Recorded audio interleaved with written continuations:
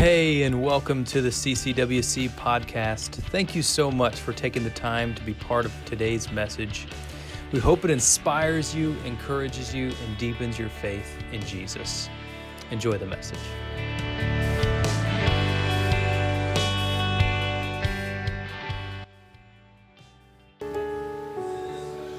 Week here in the life of our church.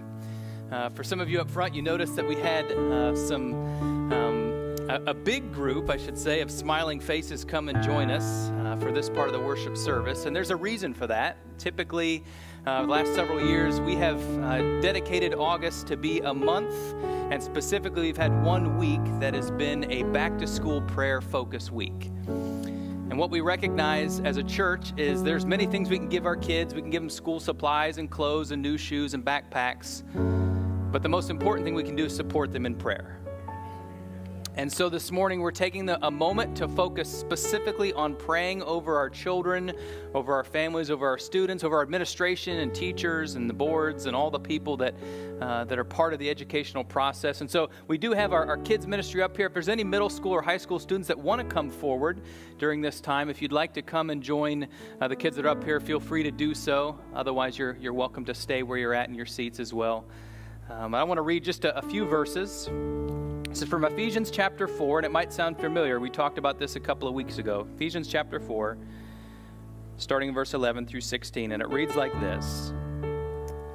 So Christ himself gave the apostles, the prophets, the evangelists, the pastors, the teachers to equip his people for works of service so that the body of Christ may be built up until we all reach unity in faith and in the knowledge of the Son of God and become mature, attaining to the whole measure of the fullness of Christ. Then verse 14 says, Then we will no longer be infants, tossed back and forth by the waves, and blown here and there by every wind of teaching and by the cunning and craftiness of people and their deceitful scheming. Instead, speaking the truth in love, we will grow to become in every respect the mature body of him who is the head, that is Christ. From him, the whole body, joined and held together in every supporting ligament, grows and builds itself up in love, and in each part does its work. This passage has implications for all of us, because we are all, no matter our age, part of the body of Christ. Us as adults, certainly in the room, do bear some responsibility here to build up as leaders and to do the things that are necessary, but also within the context of understanding what it means to no longer be tossed back and forth. Children, let me say this to you. Students, let me say this to you. There will be those that are scheming to get you to do things you shouldn't do. There'll be times when you're tempted, times to step out and do something that God would not love, something that would not be honoring to him or to your families or to his church. And our desire, our hope as a church is to come alongside you, to come along beside you, I should say, and to wrap our arms around you and to show you that we love you, we support you, we're here with you. We desire for you to make the right decisions. We desire for you to honor God, to honor each other, to honor God's church. And so we're going to pray now to ask for God's leading, to ask for God's presence, to ask for God's hope, his peace, his joy, his Spirit to dwell among us, not just in this space, but as we go from this place, particularly for many of you as you go into schools or on the bus or other places that you might find yourselves. And so let's pray together. Heavenly Father, we do thank you for this time. We thank you for the fact that you created us not just as individuals to live life in isolation, but you created us to live together in unity as your church. And God, while from time to time we do separate for age-appropriate teaching and activity, we do have youth ministry and children's ministry, and we have this service, God, we have different small groups and activities that take place, God, may we be reminded that we are one church. And even outside of this building, we are one church with other Bible-believing, Christ-following churches as well. And so may we come together in unity to glorify you, to edify your body. God, I pray for the children that are returning to school or maybe did this past week or the ones that will be this week, God, that you would be with each one, that you would touch them, that you would lead them, you would guide them, that you would give them a sense of courage, a sense of excitement, a sense of desire to go into the school and to be a man or woman after your own heart. I pray for families, I pray for teachers, I pray for administrators, I pray for school boards, God, as they make decisions as they step forward, God, in supportive measures and educational measures. God, I pray for coaches as well as they pour into young lives. May you give them wisdom, discernment, boldness, maturity.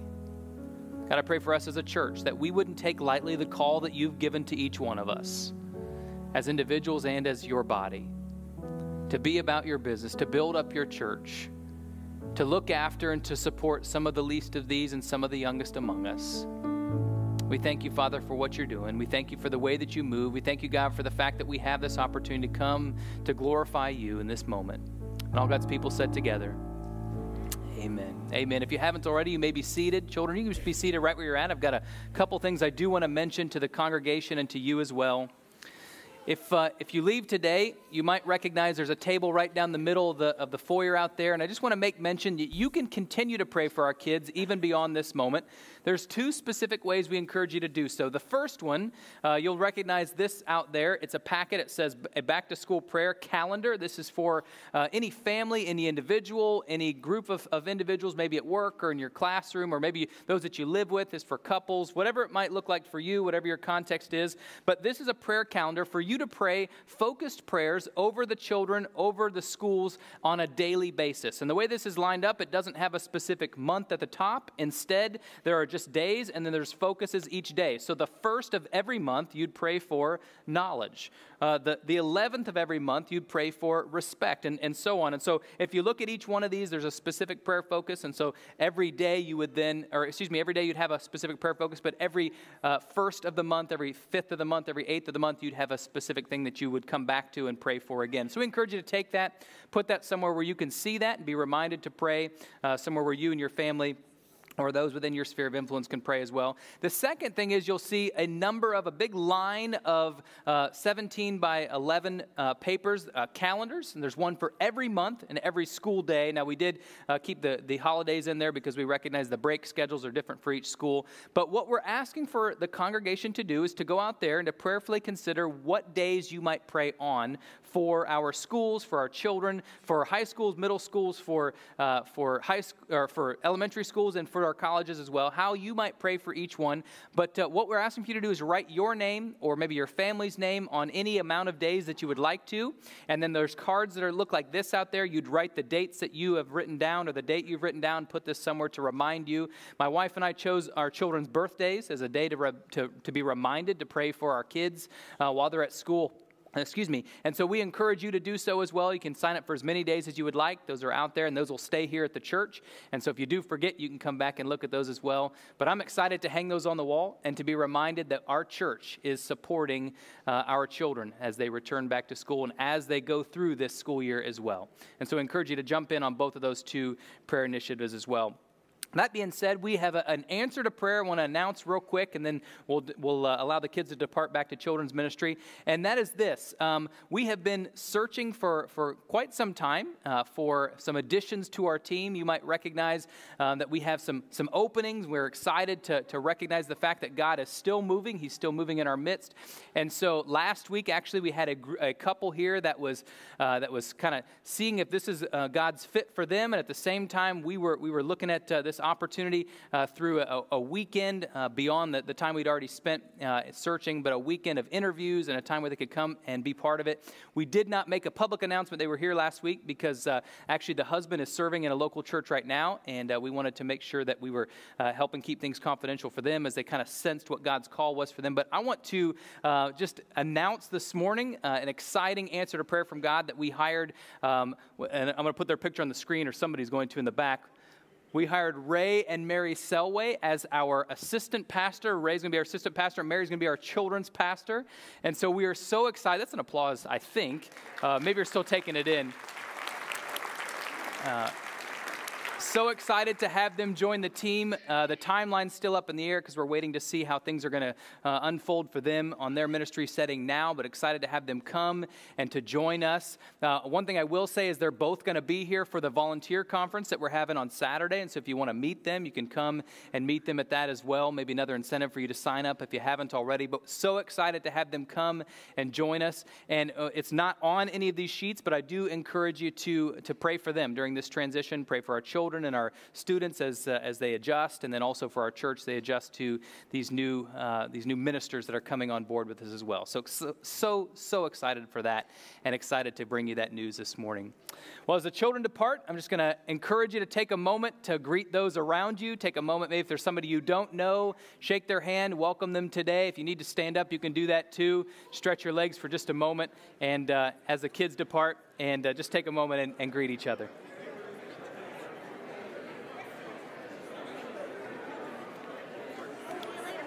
Yeah.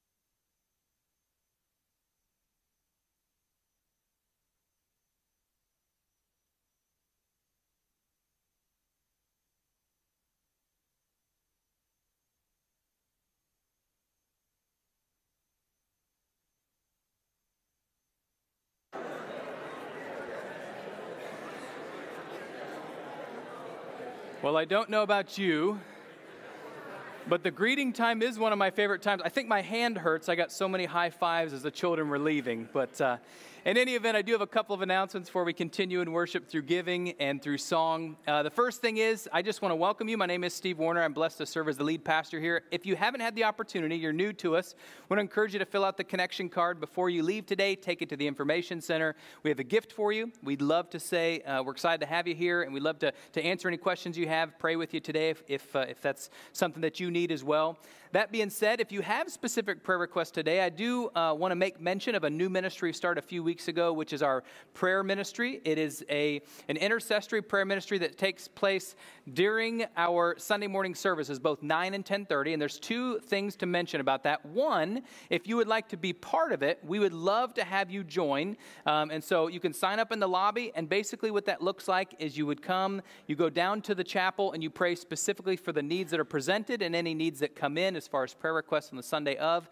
As far as the schedule is concerned, you can choose as many times as you want to come. Typically, most that do so will only pray one service or the other, and then they can participate in the opposite service. And so I encourage you to do that. Also, if you have prayer requests, maybe you've got something on your heart today, we encourage you to, this is the exception to the connection card. Any other time we tell you to take it to the information center. But if you have a prayer request, we encourage you to fill this out. You can put your prayer request here. There's plenty of room on the back. And drop that in the offering plate, and they will pray for those needs this morning during the service. So if you have a need today that you want someone to lift up in prayer, we'll pray for that for you today during this time.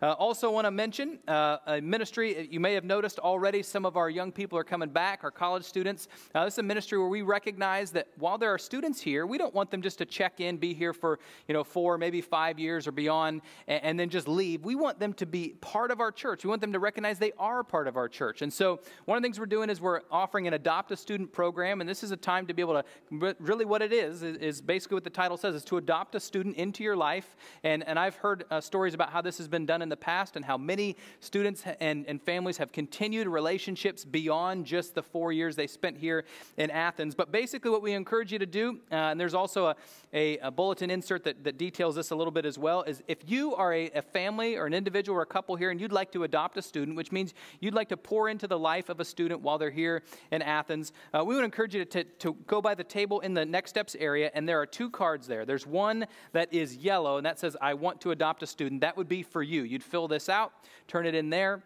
And then there's a cream one if you are a student. If you're a student here today and you say, I'd like to be adopted, it might be good to have a home-cooked meal every once in a while, or to participate in the life of a family. Or maybe you're away from your pets and you're like, I want to pet a dog every once in a while. And somebody here is like, hey, you know what? I've got a dog that needs petted. So you could fill this out and turn that in as well. Both of them to the same table. And in the next few weeks, we'll start to pair up families with Adopt a Students. You can sign up with a friend if you'd like to as well, and some other details there.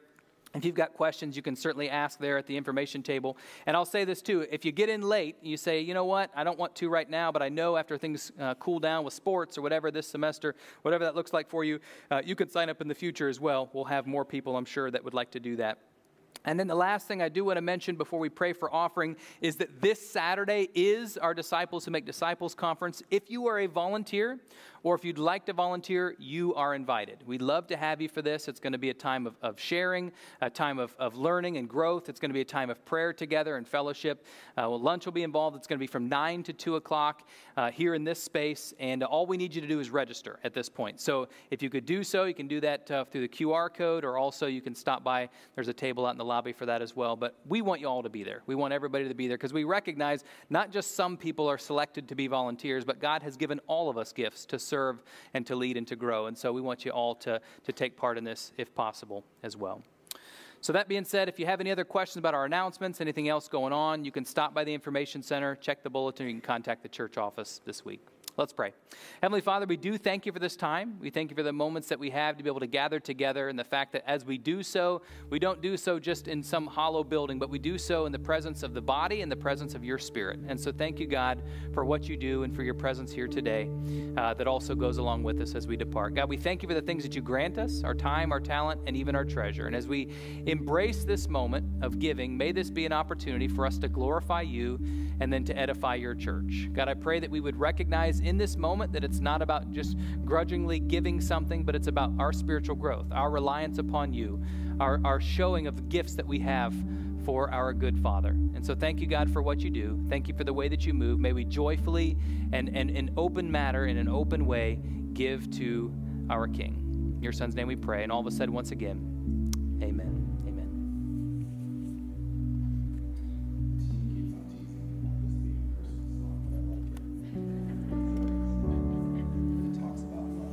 Joyful, joyful, we adore thee. God of glory, Lord of love. Father's love is reigning over us. Brother love binds man to man. Ever singing, march we onward. Victors in the midst of strife.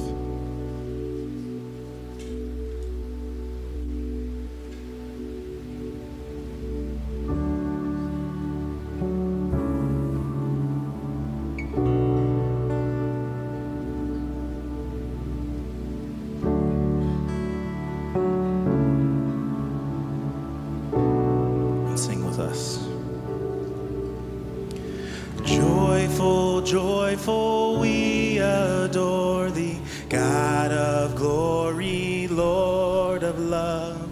Hearts unfold like flowers before thee, opening to the sun above. Melt the clouds of sin and sadness, drive the dark of doubt away.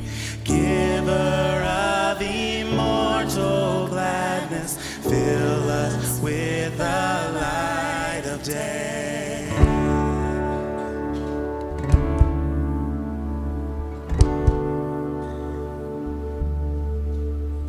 All thy works with joy surround thee, earth and heaven reflect thy rays, stars and angels sing around.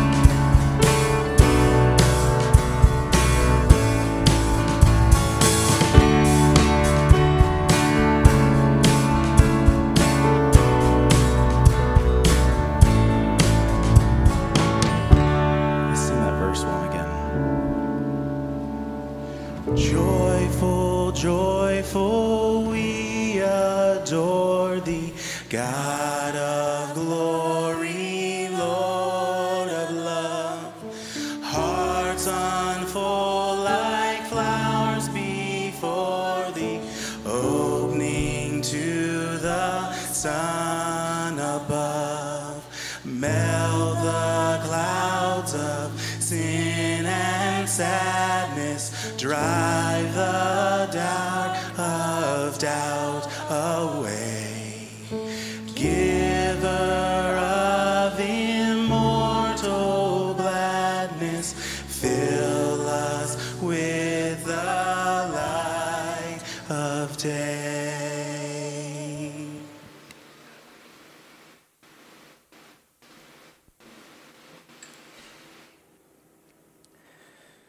As we open the Word this morning, I'm reminded of many stories, historical accounts that we can read as we embrace God's goodness. In the book of Judges, there are several stories, several historical accounts of judges that are good and some that are not so good. Judges 13 through 16 highlights the 12th judge that was appointed, that ever served. He was recorded to have long, beautiful hair. He was recorded to have long, beautiful hair that was the source of unimaginable strength, which was a gift from God. However, what you might read if you were to read this story, this historical account, is you might recognize that what he had in strength, the physical strength that he lacked in common sense or discernment. While he was ordained by God to be the one to make decisions, he would make poor decision after poor decision after poor decision. One of the first poor decisions he made was to marry a woman of a competing nation, a competing tribe, a Philistine woman. And this Philistine woman would cause him to make more bad decisions. And as these two nations would war and battle over the interpretation of a riddle, Samson's first marriage would fall apart. And eventually, as a result, his first wife would be killed, as well as her father. In anger, Samson would take foxes and tie them together, light them on fire, and then he would burn down the Philistines' harvest, only to kind of fight back a little bit. And as they came back, as interesting as it was, one of the most interesting pieces of the story in chapter 15, verse 14 reads like this: When Samson arrived at Lehi, the Philistines came shouting to meet him. Then the Spirit of the Lord rushed upon him so that the ropes that bound him were like flax that's been burned by fire, and his bonds dissolved. He happened upon a jawbone from a petrified donkey, reached out to grab it, and killed 1,000 men with it. And then Samson declared, with this jawbone from the donkey, here a heap, there a pair of heaps with the jawbone of the donkey, I've killed 1,000 men. Samson eventually found a new Philistine wife who betrayed him several times, and he was unable to see the fact that she was doing that.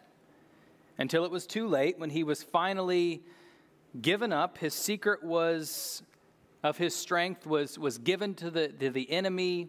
He went through intense physical suffering, and then he gives up his own life, killing many Philistines in the process.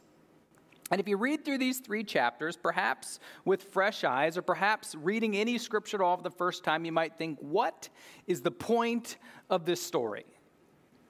You and I probably read through stories from time to time, particularly in Scripture, and we can relate to a character. We might relate to Aaron, or we might relate to Moses, or to Paul, or to Peter. Might relate to Mary, might relate to any number of people in Scripture, but it's difficult to relate to Samson. Have you ever picked up a jawbone before and thought, this is a pretty good weapon. I'll go to battle with this? Have you ever made a decision and thought, okay, I'm going to learn from this? Or maybe you made a decision and thought, okay, it's going to take me 2 or 3, maybe 4 times. Have you ever found yourself in a place where you've basically riled up an entire nation against you? It's hard to relate to Samson. It's easier to relate to others. And the recognition in all of this is that throughout Scripture there are stories, there are historical accounts, there are things that took place. And as they have been inspired by the Holy Spirit and written down by those who have been faithful to His call, we recognize that God gives us inspired understanding of how He wants us to live. And let me just tell you this right now. While it might not be recorded in the same way that Scripture is, you and I are part of a story. You and I are part of a story that we might look at and say, okay, this is the story of me. But let me just say, you and I are part of a story, and that story, the author, is God. And God's story has a redeeming ending. God's story is good. God's story is so interesting. I can tell you right now, I love a good story. Perhaps I've said this to you before. We've talked about this before. I love a good story. I love to watch a story that has a great ending, a good story that has a good background, good character development. I love a good story that when you watch maybe a movie or you read a book and you find out that the author had some personal portion that played a part, played a role in the story, it just makes it so much better. Can I tell you the story that God is writing? Every member plays a part in it. Can I tell you the story that God is writing doesn't have any extras, right? The people that don't have a line, the ones that just are kind of along for the ride. No, God's story has many characters, many individuals, many people that were created in His image. Every single person is part of that story. And His story decides or determines or wants each one of us, desires for each one of us to be on the winning side. We're all created to be part of His story. In this second to last week of this series, we're looking at how we embrace, how we engage towards others. And it reads simply like this. This is God's call for us. Respect the inherent individual rights of all persons, regardless of race, color, or sex. And in this we recognize, let me just say, don't hit the exits yet. There's no political agenda here. We recognize this is what Scripture says. This is the way that we are to live. This is the way that we are to embrace or to engage with the other members of this creation, because God created all of us in His image. Regardless of our personal beliefs, our understanding, or even if we acknowledge God, we have been created, you and I have been created in His image. And so today what I want to do is we're going to take a short passage from the book of Matthew, chapter 7. This is Matthew's gospel, Matthew's good news that he wrote down about Jesus. And he is the one that did the greatest job in detail of writing down the greatest sermon ever preached, which is the Sermon on the Mount, where Jesus embraces some of the greatest things or some of the most important things that you and I could ever come in contact with. He embraces some practical, he embraces our relationship with Him, our relationship with one another, how to act and where that comes from. And as we read through, or as you might read through some of this Sermon on the Mount from chapter 5, chapter 6, you come to chapter 7 and we see kind of the underlying roots of where this all comes from. Because action alone is not enough. We talked about this even last week. It comes from the heart. And so in chapter 7, verses 7 through 12, we see these few verses sandwiched right here in between all the actionable things God is calling us to through Christ's teaching, and then also some things to talk about that are going to come in the end times. Here is the present. So here in Jesus' preaching, in the middle of these practical things, He highlights this one thing that probably not just those within the church, but those that in this culture, North American culture, might understand as the golden rule. And He talks about it in light of understanding how we are to act, how we are to live. So chapter 7, starting in verse 7, reads like this: "Ask, and it will be given to you. Seek, and you will find. Knock, and the door will be opened to you. For everyone who asks receives, the one who seeks finds, and to the one who knocks the door will be open. Which of you, if your son asks for bread, will give him a stone? Or if he asks for a fish, will give him a snake? If you then, though you are evil, know how to give good gifts to your children, how much more will your Father in heaven give good gifts to those who ask Him?" And then seemingly, maybe even confusingly attached here is verse 12. It says, "So in everything, do to others what you would have them do to you.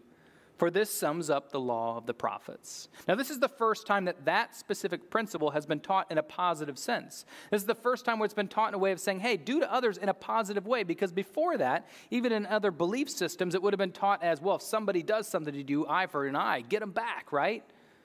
Well, here Christ is saying, no, do in an intentional way, in a proactive way, do good for other people in the way that you would want them to treat you.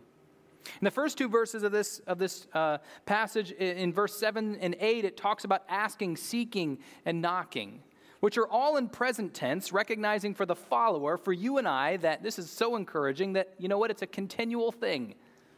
We haven't missed the boat yet. If there is breath in your body, there's still opportunity to seek, to ask, to knock, and persistently make requests to God. This seeking and asking was a metaphor for Jewish prayer. And so for those that were there at that time in the first century hearers, they would understood this to mean that you could come in contact, you can continue to come to God, you continue to embrace Him in any way possible. For us now, we recognize as followers of Jesus that we have the power and the presence and the gift of the Holy Spirit, which means that we can make that phone call anytime we want.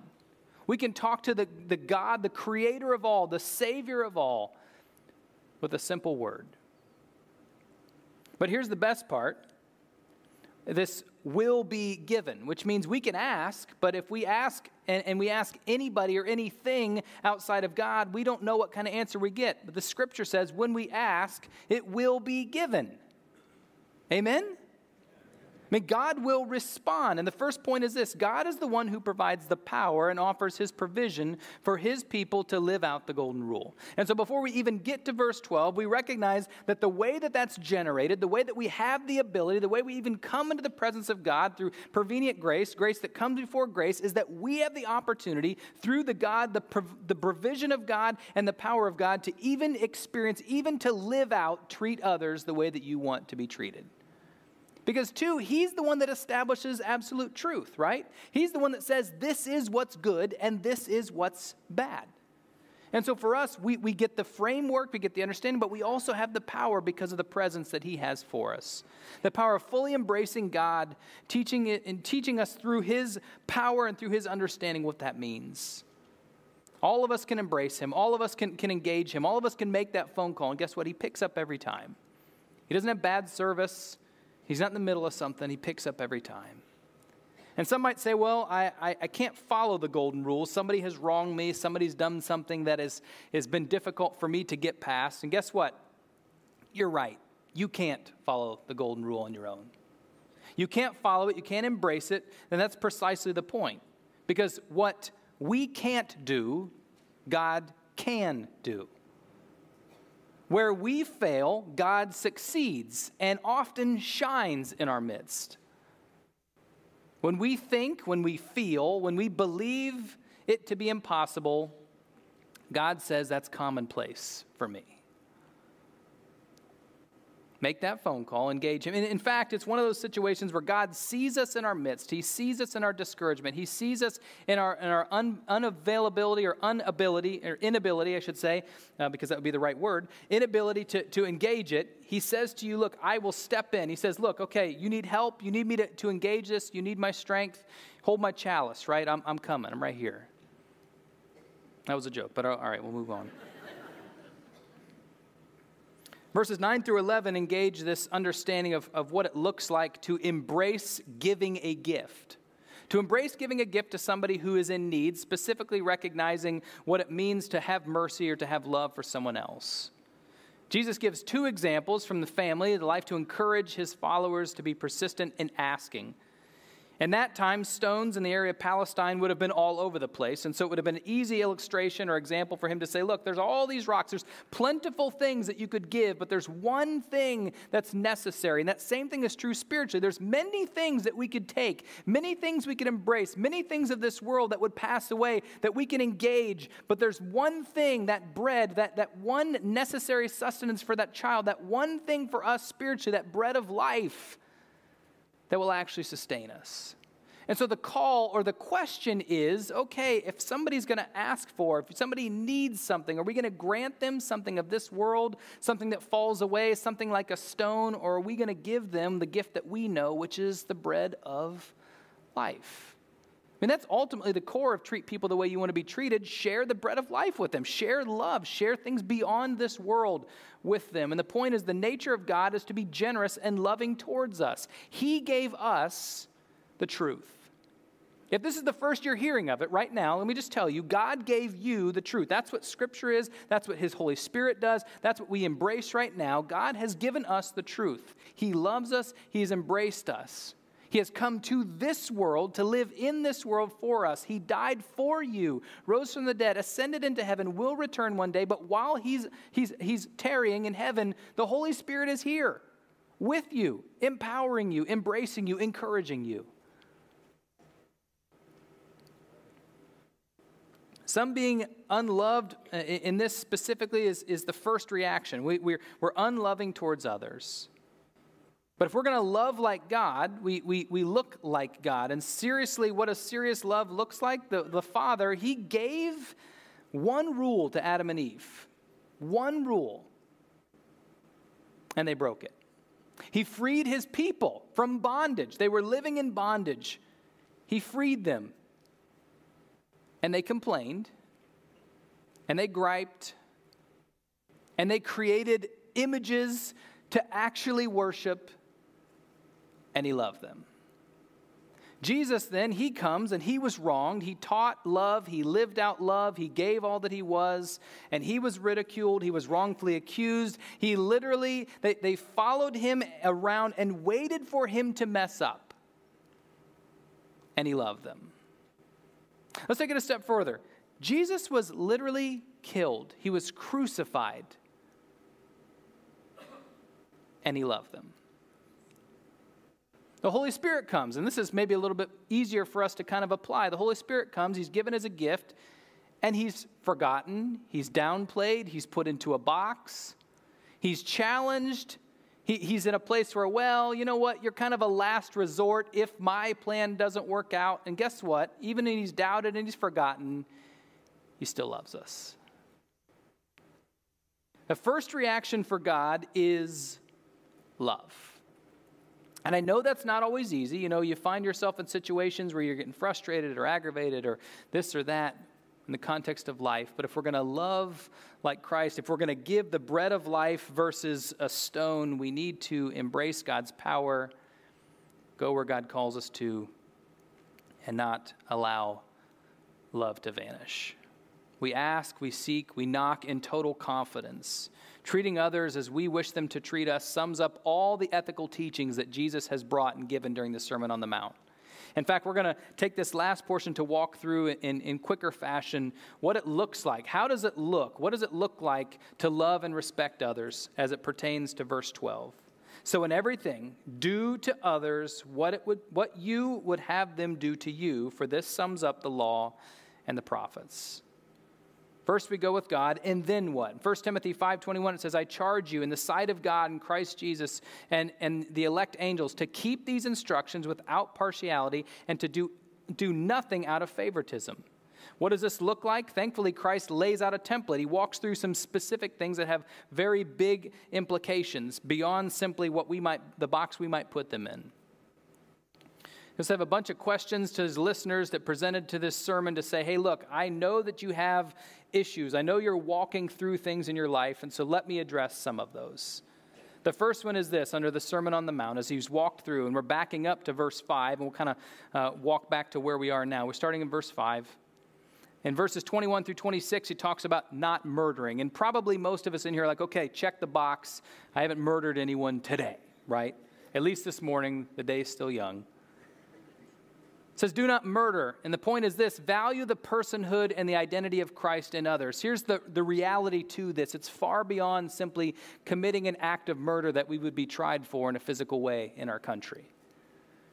No, it's far beyond that. It's saying do not hate, do not curse. In fact, the word raka there actually means empty-headed. Don't name call. Don't demean the image of God, the identity in Christ in another person.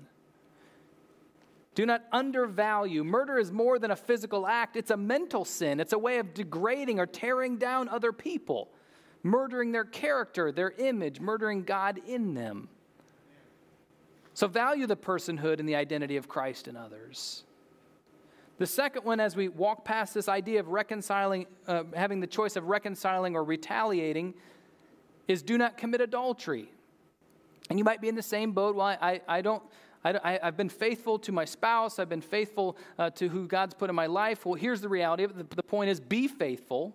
But be faithful is far beyond simply a physical act once again. This is a thought life again. This is in our emotional attachment once again. This is recognizing that God has called us to live a life that is faithful to Him and to the people He's placed in our life. In fact, Philippians chapter 4, verse 8 says, think on whatever is good, holy, pleasing to God. It's this image of understanding that there are going to be things in life. They're going to drag us or try to take us down the wrong path. And what God is saying is be faithful. Be faithful and committed. Be faithful and committed. Do not divorce is the next one. It says, keep your commitments and your words. This is from verses 31 through 37. Keep your commitments and your word. You can pretty much go anywhere and people are going to give you their word, give you a promise. But it's not until you act upon that or until you see them act upon that, particularly in times of trial, that you recognize whether that's a real promise or whether it's not. I get so excited, so encouraged when I hear about a couple who's been married for 40, 50, 60 years. Because you see that promise lived out, that little slice of heaven that God allows us to see in the context of relationship here on this planet.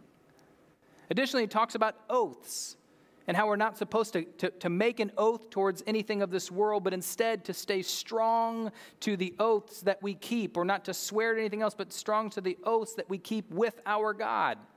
The commitment, the covenant that we make with our God. In Matthew 5, 38 through 48, it talks about forgiveness and loving your enemies. And the context here is all-encompassing. Love unconditionally. Love unconditionally. I realize the things I'm saying are much easier to say, much simpler to say than they are to do. But I recognize this too, that just because something is difficult doesn't mean we don't try. Just because something might be hard to do or foreign to our action doesn't mean that we don't embrace it. And what God is calling us to do is to live differently, to live beyond this world, to live in a way, live into a way that He has called us to. The difference between, love and like sometimes is recognizing that, love I have to do, right? Well, God also calls us to like each other. Sometimes you're not going to like everyone. But as soon as you allow bitterness to come in, guess what happens? That's a separator. That's a way that the wedge is planted. And all of a sudden, you find yourself in a place where you're not just finding bitterness towards another, but you're separated from God's goodness, His love, His embrace. Next one is another action. This is from moving to chapter 6. It says, humbly give to those in need. Chapter 6, 1 through 4. And you might have heard this phrase recently. I know that I have. See a need, fill a need. Anybody do that this week? If you didn't, I preached on it last week, and I believe the Spirit gave that to me for a reason. So if you want to go back and watch it again, that's up to you. Humbly give to those in need. Maybe you might say, and I'll just throw this out there, maybe you might say, well, I don't really know anybody who's in need. Can I tell you one of the greatest tragedies of the church is oftentimes what happens is we're insulated from the people who might actually have a need, whether it be a physical need or an emotional, maybe it's a relational need, maybe it's a spiritual need, right? Maybe we need to open our eyes or expand our environment, our sphere of influence. And then finally, Matthew 7, verse 1 through 6, as it comes right up on this ask, seek, knock passage. It says, do not judge others. Do not judge others. It doesn't say don't strive for accountability or strive to lift each other up. It doesn't say that we should just let other people just kind of be the victim or the have to live with the circumstances of their own actions. But it does say do not judge others, which judgment means you're bad, get away. Accountability says, hey, I see the issue, let's step into it together. Part of being the body of Christ is recognizing the image of God in each person, but it's also recognizing that God calls us to step forward in that image. Genesis 1:27 reads like this, so God created humankind or mankind in His own image. In the image of God, He created them, male and female, He created them. And so when we look at someone else, rather than judging them for their shortcomings, we recognize God's goodness in them and we attempt to try to come alongside them in that journey. So the bottom line makes things in a lot of ways, at least for me, manageable. It makes it something where I can take it and I can chew on it for the week, and I can really say, okay, God, here's a place where you can really move. And we've heard of the golden rule, perhaps even outside of the context of church. You might have also heard of the greatest commandment. Matthew 22. Later, Matthew records these words from Jesus, says, love the Lord your God with all your heart, with all your soul, with all your mind. This is the first and greatest commandment. And the second is like it. Love your neighbor as yourself. How we treat others, the way we want to be treated, is simply found in how we treat and how we want to be treated by God. And the bottom line point is this: love God and love others. Love God and love others. I love a good story. What's more, I love a good story with layers. I love a good story that tells something far beyond that strikes me. You know, Moses told stories. Paul's told stories or historical accounts. And all these granted readers the opportunity to relate with aspects of the characters that are in the story, the people who lived it out. But when Jesus told stories, he also illustrated how we are to embrace all stories. And it is this way: Christ is the center. Christ is the main character. Christ is the hero. Christ is both the author and the one to which we write about. In fact, let me just read this quote from Eugene Peterson. It reads like this: one of many welcome consequences in learning to read our lives in the lives of Abraham and Sarah, Moses and Miriam, Mary and Martha, Israel and Esther, Peter and Paul, is a sense of affirmation and freedom. We don't have to fit into prefabricated moral or mental or religious boxes before we are admitted into the company of God. We're taken seriously just as we are and given a place in his story, for it is, after all, his story. None of us is the leading character in the story of life. And when we change the paradigm or we look at life differently, recognizing that the story is about God, the story is his story, he is the author, it makes it a lot easier. It alleviates a lot of the pressure and the burden that we carry to be able to just freely love him and to love others. To treat others the way that we want to be treated, to treat others the way that God has called us to give the bread of life rather than some mere stones. God has granted you, he's granted me the opportunity to be able to live into the lives of the people around us. And sometimes you might diminish that. You might say, well, you know, I live with my family or my friends, or I've got some coworkers. We're all believers, right? Can I tell you, I tell my kids, I tell my wife daily that I love them. Not because, you know, it's just something that we say or it's just the way that we end a conversation, but because I want to remind them I love them. There's an opportunity that you and I have, even if we're not in the presence of people that may not know Christ, to be able to share the bread of life daily with those we love. Not just always by giving them a sermon, but also by revealing to them the golden rule, to treat others the way that you want to be treated. And that's a way that we can communicate his love.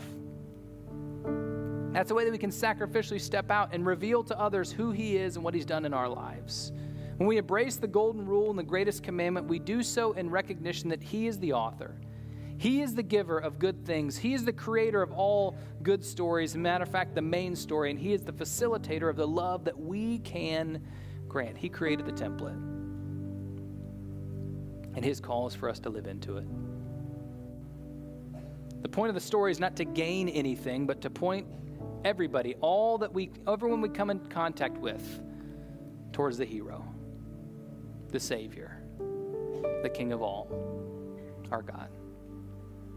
And so I want to pray for us this morning, and as I do, I want to close with a prayer of commissioning, but also a prayer of encouragement, because I recognize too that oftentimes what happens is Satan will attack. He'll try to undermine or discourage us or tear us down when we hear his word. May these words be a word not just of conviction, but of encouragement, of empowerment, a charge of love. Heavenly Father, we thank you for this day. We thank you for these moments we can gather in this place. We thank you for the fact that you grant us your word as an opportunity to be able to know you and grow in you, an opportunity to be able to interact with each other as your church and also with others outside of your church, to be your ambassadors, to be salt and light. God, I do pray for us as a church and us as individuals that as we go from this place, that we would do so and recognizing that, yes, it is a high call and it could be a difficult burden to carry, but God, you are the one that comes alongside us. You are the one that carries us. You are the one that brings forth, that creates the template, but also brings forth the opportunity for us to express and to give unconditional love. May our heart song, may our stories be men and women after your own heart. May all that we do and all that we say honor you. May we glorify you in word, deed, and action. And as we go, may we be encouraged. May our eyes, ears, our hearts, our minds be open. May we see you. May we know you. May we glorify you. It's in your precious and your perfect and your holy and your provisional name that we pray. And all of us said in this place, amen. Well, hear this, Galatians 3:28 is your benediction. It reads like this: there is neither Jew nor Gentile, neither slave nor free, nor is there male or female, for you are all one in Christ Jesus. Church, go together. You're brothers and sisters. We are brothers and sisters, and we serve a good Heavenly Father. Go with God, He'll go with you. God bless you. You're dismissed.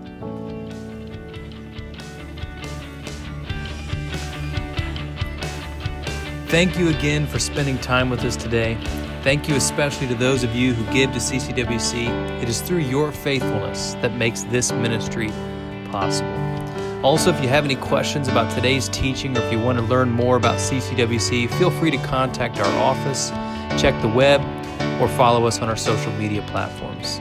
If you enjoyed today's podcast, we do encourage you to take a moment to subscribe and share it with friends. Let this be a blessing to someone else that you love in your life. You're always welcome to join us on Sunday morning for worship, or until then, we'll catch you on the next one. God bless.